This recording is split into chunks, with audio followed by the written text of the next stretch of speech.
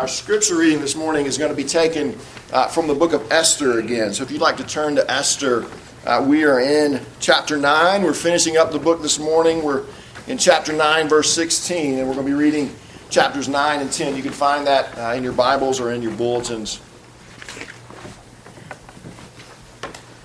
Either one, whatever works for you. How many people here this morning feel well rested? Oh, you got one, and she's lying. All right. I guess not many of us. Even if maybe you're saying yes, and you're scared to raise your hand, even if you're saying yes, could you consistently say that you feel rested? Could you consistently say that you have margins in your life where if someone says, hey, let's go get some ice cream, you say, oh, I've got, any day this week works for me. How many of us could say that, actually? Rest is very hard to come by, isn't it? Especially those of you with young children know this. There's always one more school activity. There's always one more extracurricular activity. There's always one more diaper to change. There's always one more sleepless night. There's always one more something. Our jobs keep us busy. And then even when we're away from our jobs, we're on the beach supposedly on vacation and we're checking our email and our text messages and our Facebook messages. And there's always something pulling us back to our work even when we're supposed to be resting. There's stuff we want to do. There are television shows we want to watch. There are books we want to read. There's trips we want to take. There's things we'd like to get involved in the community. There are all these busyness, these busy things going on. And then if we finally sit down, we're like, I'm just getting away from that for a little bit. And we flip on the television, we've got 24-hour news, and there's always one more thing for me to worry about, right? West Nile virus now, we were just talking about this morning. I got to worry about that again. I got to worry about possibly the crazy guy that lives next door. There's always something for me to worry about. There's always something to cause us anxiety, concern, and so we have a hard time resting. So where do we find rest? Where do we find rest from these enemies of busyness and stress and worry and anxiety? Where do we find rest? Well, believe it or not, Esther actually gives us a hint here. So Esther chapter 9, I begin reading in verse 16. And this is God's word. Now the rest of the Jews who were in the king's provinces also gathered to defend their lives and got relief from their enemies and killed 75,000 of those who hated them. But they laid no hands on the plunder. This is kind of a fun place to jump in if you've never read Esther, but we'll explain this in a minute. This was on the 13th day of the month of Adar, and on the 14th day they rested and made that a day of feasting and gladness. But the Jews who were in Susa gathered on the 13th day and on the 14th and rested on the 15th day, making that a day of feasting and gladness.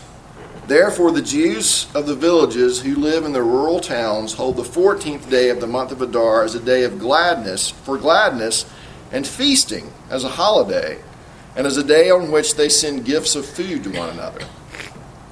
And Mordecai recorded these things and sent letters to all the Jews who were in all the provinces of King Ahasuerus, both near and far, obliging them to keep the 14th day of the month Adar, and also the 15th day of the same, year by year, as the days on which the Jews got relief from their enemies, and as the month that they had been turned from them from sorrow into gladness, and from mourning into a holiday, that they should make them days of feasting and gladness, days for sending gifts of food to one another and gifts to the poor. So the Jews accepted what they had started to do and what Mordecai had written to them. For Haman the Agagite, the son of Hammedatha, the enemy of all the Jews, had plotted against the Jews to destroy them, and had cast that is, lots, to crush and to destroy them. But when it came before the king, he gave orders in writing that his evil plan that he had devised against the Jews should return on his own head, and that he and his son should be hanged on the gallows. Therefore they called these days Purim, after the term Pur. Therefore, because of all that was written in this letter, and of what they had faced in this matter, and of what had happened to them, the Jews firmly obligated themselves and their offspring, and all who joined them, that without fail they would keep these 2 days according to what was written, and at the time appointed every year, that these days should be remembered and kept throughout every generation, in every clan, province, and city, and that these days of Purim should never fall into disuse among the Jews, nor should the commemoration of these days cease among their descendants. Then Queen Esther, the daughter of Abihail, and Mordecai the Jew gave full written authority, confirming the second letter about Purim. Letters were sent to all the Jews, to the 127 provinces of the kingdom of Ahasuerus, in words of peace and truth. And these days of Purim should be observed at their appointed season, as Mordecai the Jew and Queen Esther obligated them, and as they had obligated themselves and their offspring with regard to their fast and their lamenting. The command of Queen Esther confirmed these practices of Purim, and it was recorded in writing. King Ahasuerus imposed tax on the land and on the coastlands of the sea, and all the acts of his power and might, and the full account of the high honor of Mordecai, to which the king advanced him, are they not written in the book of the Chronicles of the kings of Media and Persia? For Mordecai the Jew was second in rank to King Ahasuerus, and he was great among the Jews and popular with the multitude of his brothers, for he sought the welfare of his people and spoke peace to his people. Would you pray with me? God in heaven, this is your word, and we pray that you would use it now, that you would give me words to speak clearly, and that you would open our hearts to understand, and that you would show us how great and mighty you are, and would you show us, Father, the true pathway to rest. We pray it in Jesus' name. Amen. Where do we find rest? Where do we find rest from these things that keep us busy, from these things that weigh on our hearts and minds, from these things that keep us awake at night? Where do we find rest?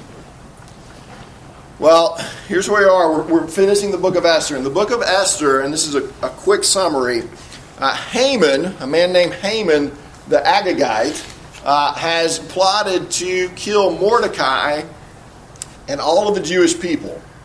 And he's had a decree issued saying that they are to be killed.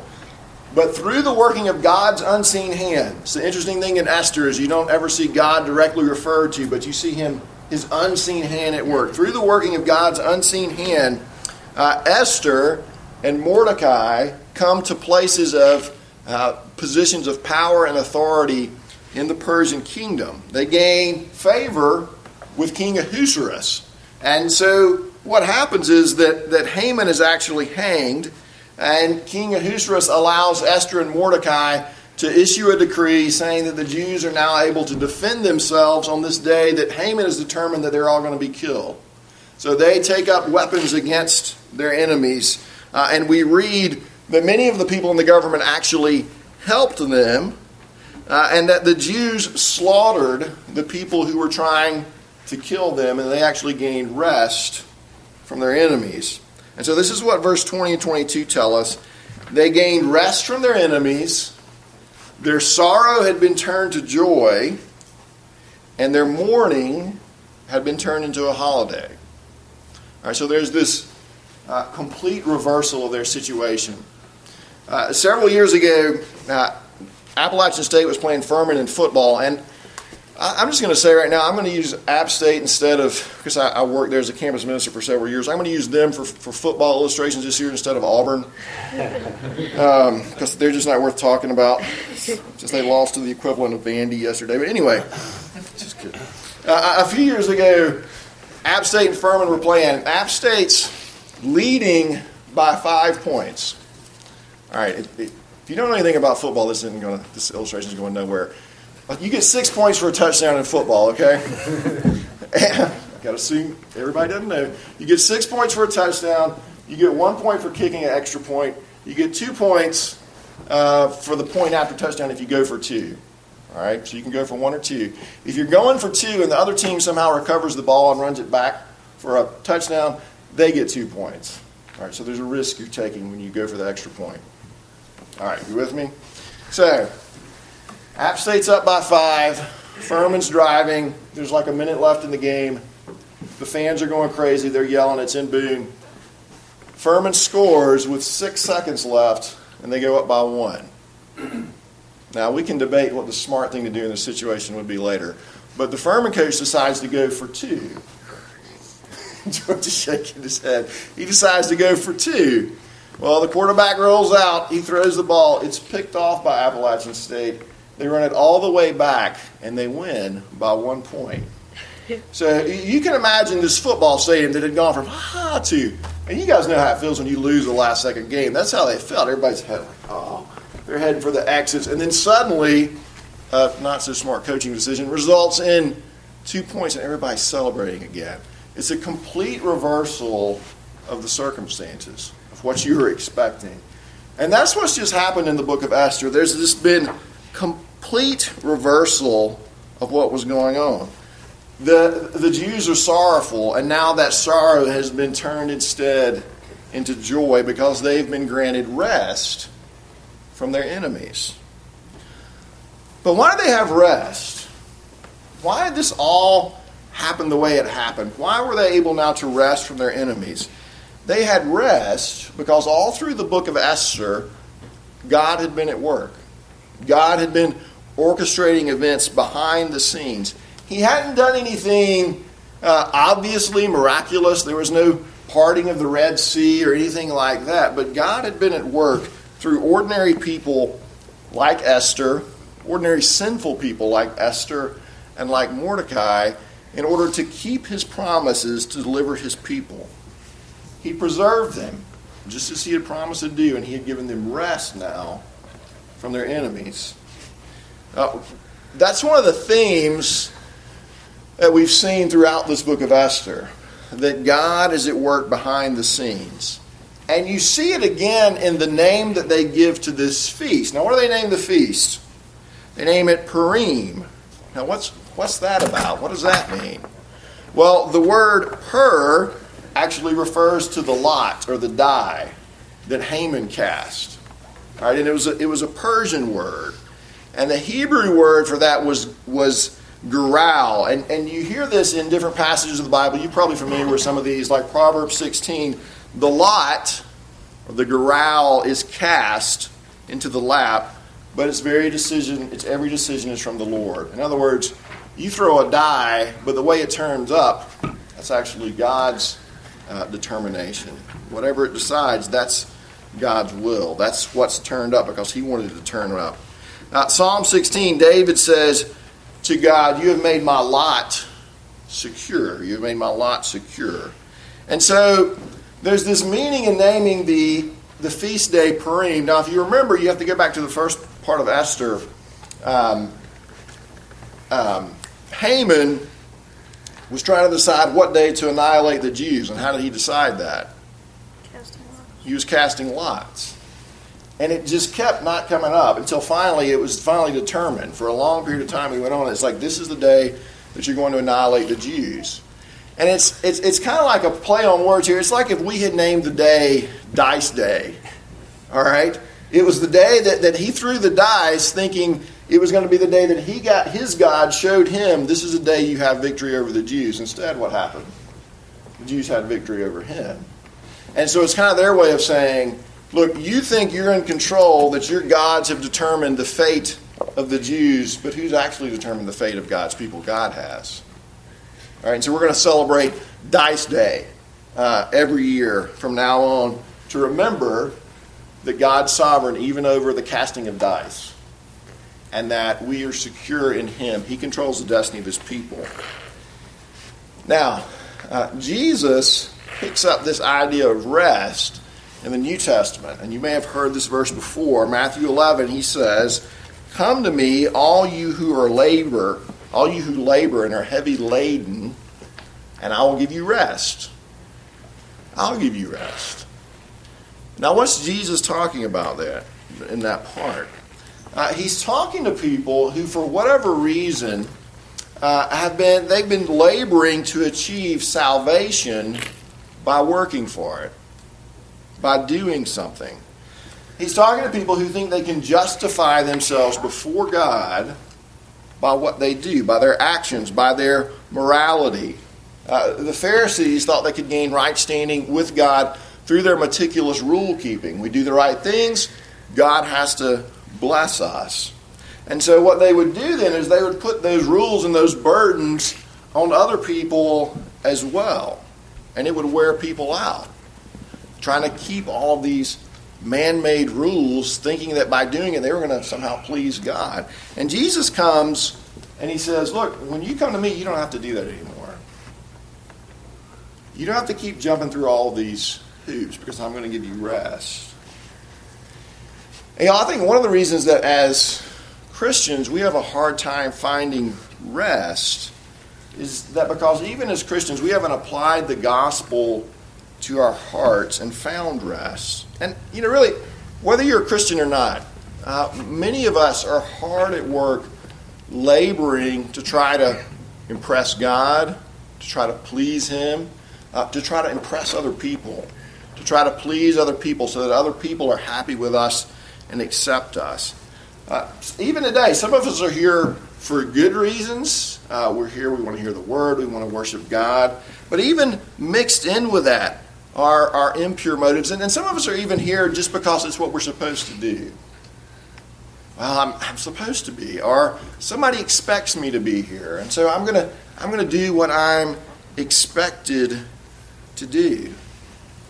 I'm going to perform for other people. And Jesus calls us away from performance and calls us to rest in His performance. Some of us give our kids whatever they want. We'll give them anything. We'll sign them from every activity, sign them up for every activity under the sun because we're worried things aren't going to work out right for them if we don't involve them in everything. And Jesus says, why don't you pray for them and actually entrust them to me? And rest. Instead of working yourself into a frenzy. Some of us can't sleep and we can't walk away from work because the job, our school defines who we are. And we've got to perform at that. And we can't rest. We think if I don't do this, if I don't perform, then I'm going to be exposed. And people are going to know what I'm really like. And they're going to know that I'm really the loser that I know I am, but I don't want anybody else to know that. I'm going to be exposed if I don't perform.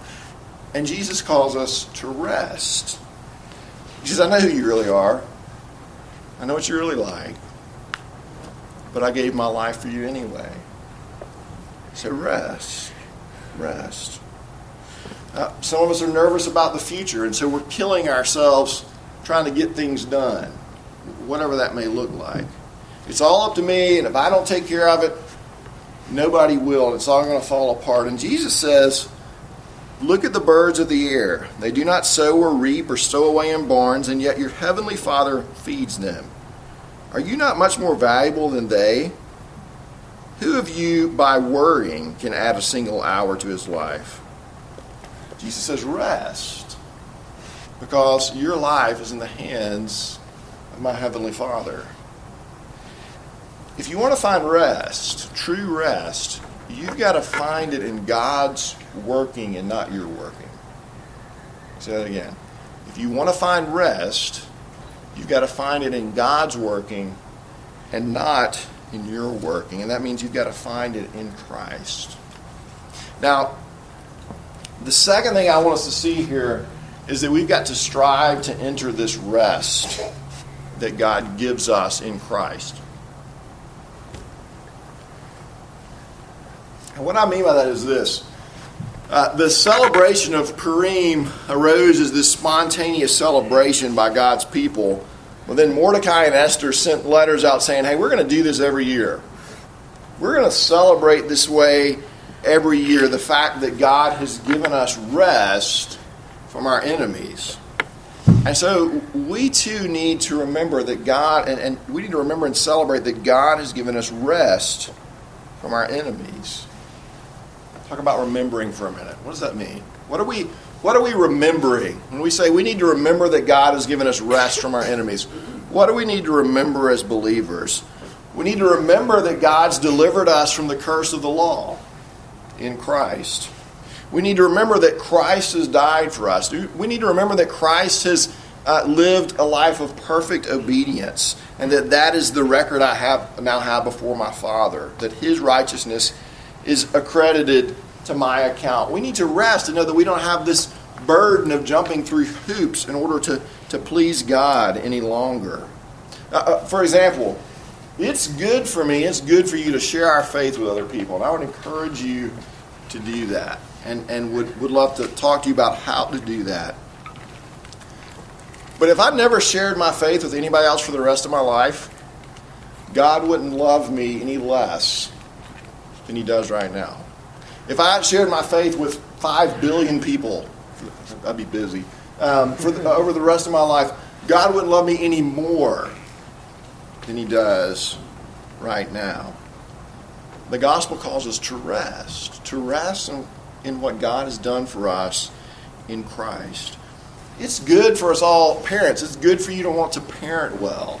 But at the end of the day, we all do stupid things as parents and make bad decisions over and over again. And we need to stop beating ourselves up about our past performance and learn to rest, to leave our children in God's hands, and to rest. And so part of what we're doing, part of what we need to do day by day, week by week, is to learn to rest. And part of that learning to rest is reminding each other to remember to rest. To remember that Jesus helps us to rest, gives us rest from our labors. But then there's this note of celebration also. The Jews are celebrating because God has given them rest from their enemies. Now think about that. If we are believers in Jesus Christ, then shouldn't we celebrate too? If we have been given rest by God, rest from having to perform, but we haven't been given rest from the Persians, as big a deal as that was. We've been given rest from the greatest enemy. We've been given rest from the enemy of death. If you're a believer in Jesus Christ, you don't have to fear death anymore. You've been given rest from that. You've got life, eternal life, beyond the grave. Okay, so what? That's glorious. That's everything. And we ought to remember that, and not just remember that, we ought to celebrate that as well. Shouldn't Christians be throwing better parties than pagans? If that's true, shouldn't we? Shouldn't we be throwing better parties than the pagans if we have this resurrection life to look forward to? Shouldn't we dance and be glad? I just finished reading the book Unbroken, which if you haven't read it, you have to read this book. It tells the story of Louis Zamperini, who is an Olympic athlete who wound up serving in World War II, was shot down over the Pacific, and spent a long period of time in Japanese POW camps. Tortured, beaten, abused, practically starved to death. And it really is an amazing story of how God preserved him through all of this. But imagine that day when the war was finally over. And there are planes flying over, American planes flying over the prison camps. The Japanese have surrendered, and there are planes flying over the prison camps, and they're dropping food, like real food. These guys have been living off of like one piece of rice a day and rat droppings and whatever they can find. And there's actually truckloads of crates of real food being dropped on them. And what do? They begin to feast. They begin to gorge themselves. They begin to celebrate. Well, what happens if you've been in starvation conditions for a long time and you start eating like this? Well, it's not very good for your digestive system. And so these guys would all line up for the bathroom and do their deal. Then they'd come back and they'd gorge themselves again. They didn't care. They knew it was going to happen. But they had food for the first time in forever. And so they were going to celebrate. Their sorrow had been turned to joy. They'd been given rest from their enemies. A similar story is told about, not POWs, but residents of Great Britain celebrating after the end of World War II. Listen to this description of this from an account gathered by the BBC. When the war finished and peace was declared, it was unbelievable how everyone reacted. After family celebrations, everyone went out into the streets to sing patriotic songs, and straight away people started to plan street parties. Where I lived, the whole street was taken up with tables and chairs. Everyone took part in doing something in preparation. It was amazing where all the food and drink came from, to see the plates loaded with sandwiches and cakes. And we'd been on severe rationing for nearly 5 years. My wife, along with many more, had spent hours going around to collect flour and yeast and fat to make bread and cakes. After the meal was over and tables cleared away, pianos and even organs came out into the street. And dancing and singing started. It carried on into the night, by which time the blackout curtains had been torn down, because they had to keep blackout curtains up at night so the Germans couldn't see where to bomb them. And so the blackout curtains had been torn down, and the light from the people's gas lights, helped by lamps and lanterns, brought light into the street so that dancing and singing could continue. By the time some of the armed forces personnel had arrived home and couldn't wait to join us, one of the strangest things about those 2 or 3 days of celebration was that no one thought about work. In fact, I recall we had a hurried meeting with the management where we were told that the works would be closed and we would be called to return to work by letter or word of mouth. No one seemed to care. Every pub and club was kept open, and still the singing went on. The number of times we sang "Rule Britannia," I could not count. They were celebrating. They had rest from their enemies. Another story from the Bible you may be familiar from, 2 Samuel 6. The Ark of the Covenant has been captured by the Philistines. That's bad. But Israel's gotten it back, and it's coming back home. And in the midst of this celebration, this may be what you remember of the story, a man named Uzzah reaches out, because the ark gets a little unsteady, and he reaches out to grab it, and he touches it, and you don't do that. And God strikes him dead because he did that. So now everybody's kind of freaked out, like, I don't really want this in my house. And so they take the Ark of the Covenant, and they deliver it to the house of someone named Obed-Edom, which sounds kind of like a Star Wars character, I know, but it's in Obed-Edom's house for 3 months. And what happens while the ark's in Obed-Edom's house? Well, all this blessing gets poured out on him and on his family.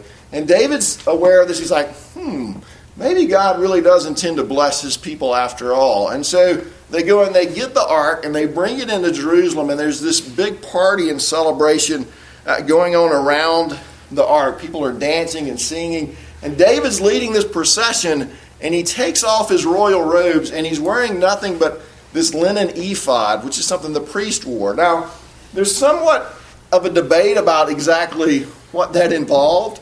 Some people say it's nothing but a loincloth. Others like, no, it was a little more clothing than that. But whatever it was, his wife wasn't happy about it. Okay? Whatever he was wearing, she didn't think it was appropriate. Because this is what she says when he gets home. How the king of Israel has distinguished himself today, disrobing in the sight of the slave girls of his servants as any vulgar fellow would. And listen to what David says. It was before the Lord who chose me rather than your father or anyone from his house when he appointed me ruler over the Lord's people Israel. I will celebrate before the Lord. And guess what? I will become even more undignified than this. You ain't seen nothing yet, baby. And I will be humiliated in my own eyes. How many of us would have said, David, you might want to ease up a little bit there, boss. That's a little bit too much. You need to calm down a little bit. You need to be a little more reserved, a little more proper, a little more distinguished, a little more dignified. But guys, he was worshiping the Lord. He was celebrating God's goodness to his people. He had reason to celebrate. And shouldn't our lives and our worship have that same note of joyful celebration before God? We've been delivered from our sins. We've been delivered from death. Is that not reason to celebrate and be glad. We've been delivered from the greatest enemy. Where, O death, is your sting? Jesus has given us rest. And shouldn't that add a note of joy to our lives? Shouldn't that add maybe a note of undignified celebration to our worship? Well, just as Purim reminded God's people of what he had done, our celebrations do the same thing. We think about Christmas. We think about Easter. We think about our weekly celebration of the Lord's Day, that God has given us rest from our enemies. Many, you may or may not know this, but many Puritans were actually against celebrating Easter and Christmas. That's why my wife says she couldn't be a Puritan. But they had a lot of different reasons for doing that. It wasn't just because they didn't like celebration. They've got a bad rap for that. But the reason they didn't want to celebrate those holidays is because they wanted to stress the fact that we celebrate God's deliverance every Lord's Day. That every Sunday is Christmas and Easter and Thanksgiving all rolled up into one. It was a weekly day of celebration. Now, I like Christmas and Easter and all that. But think of what we have every week, that God has given us this weekly day of rest and celebration. A day to celebrate and rejoice in the rest that Jesus Christ has purchased for us. We need to enter into that rest. Well, the source of our rest is in Christ. The only way to rest is to know him. But as those united to him, we need to use this day, this Lord's Day, well, that he gives us, to rest from our working, to rest from our performing, to celebrate Jesus' work, and to leave my work behind for a little bit, to celebrate Jesus' victory over the grave. You know, I think one of the reasons we have a hard time resting on Sunday is because we don't believe that Jesus is an adequate Savior.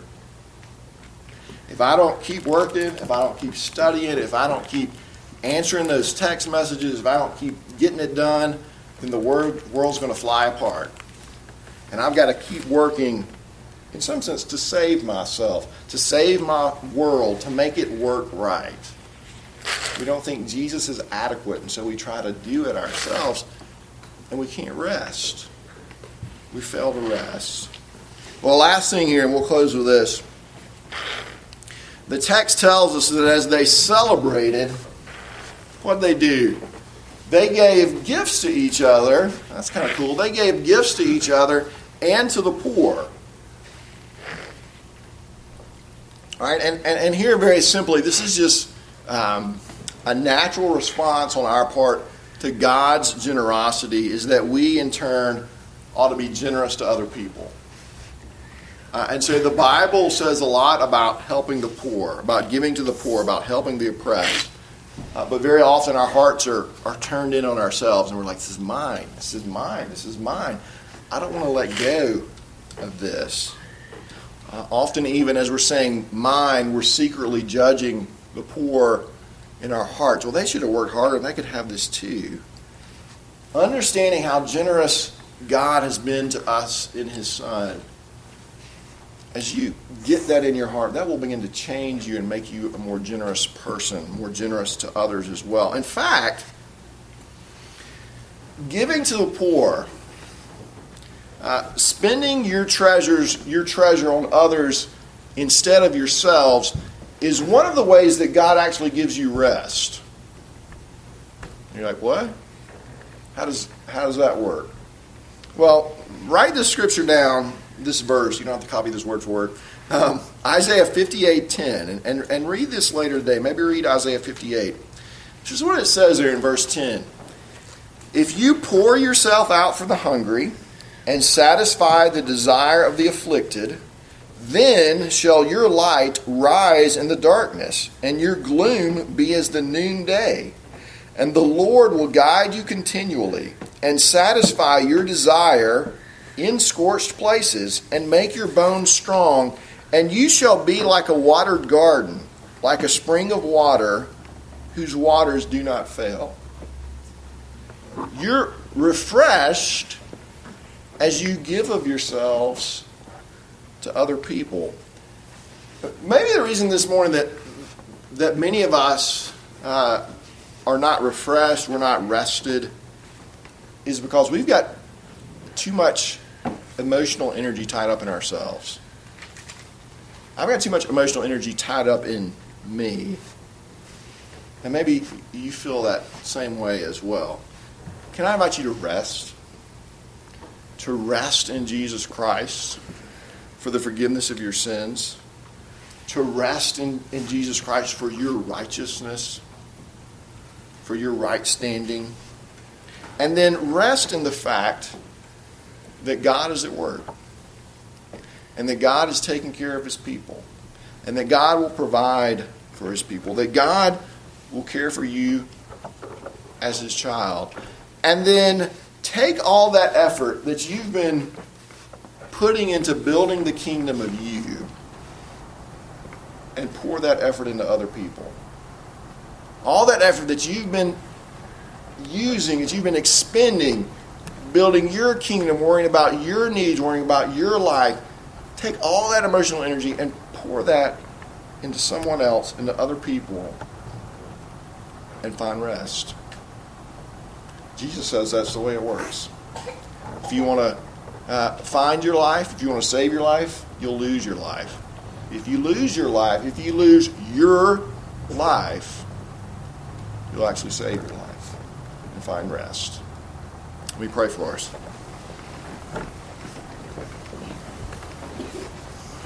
Father, would you cause us to know that it is in Christ that we find rest from our enemies? Would you help us to know that and believe that and to actually rest in that moment by moment, day by day, and especially help us to remember it this day and to rejoice and to celebrate and to be generous and to be glad. And we pray it in Jesus' name. Amen.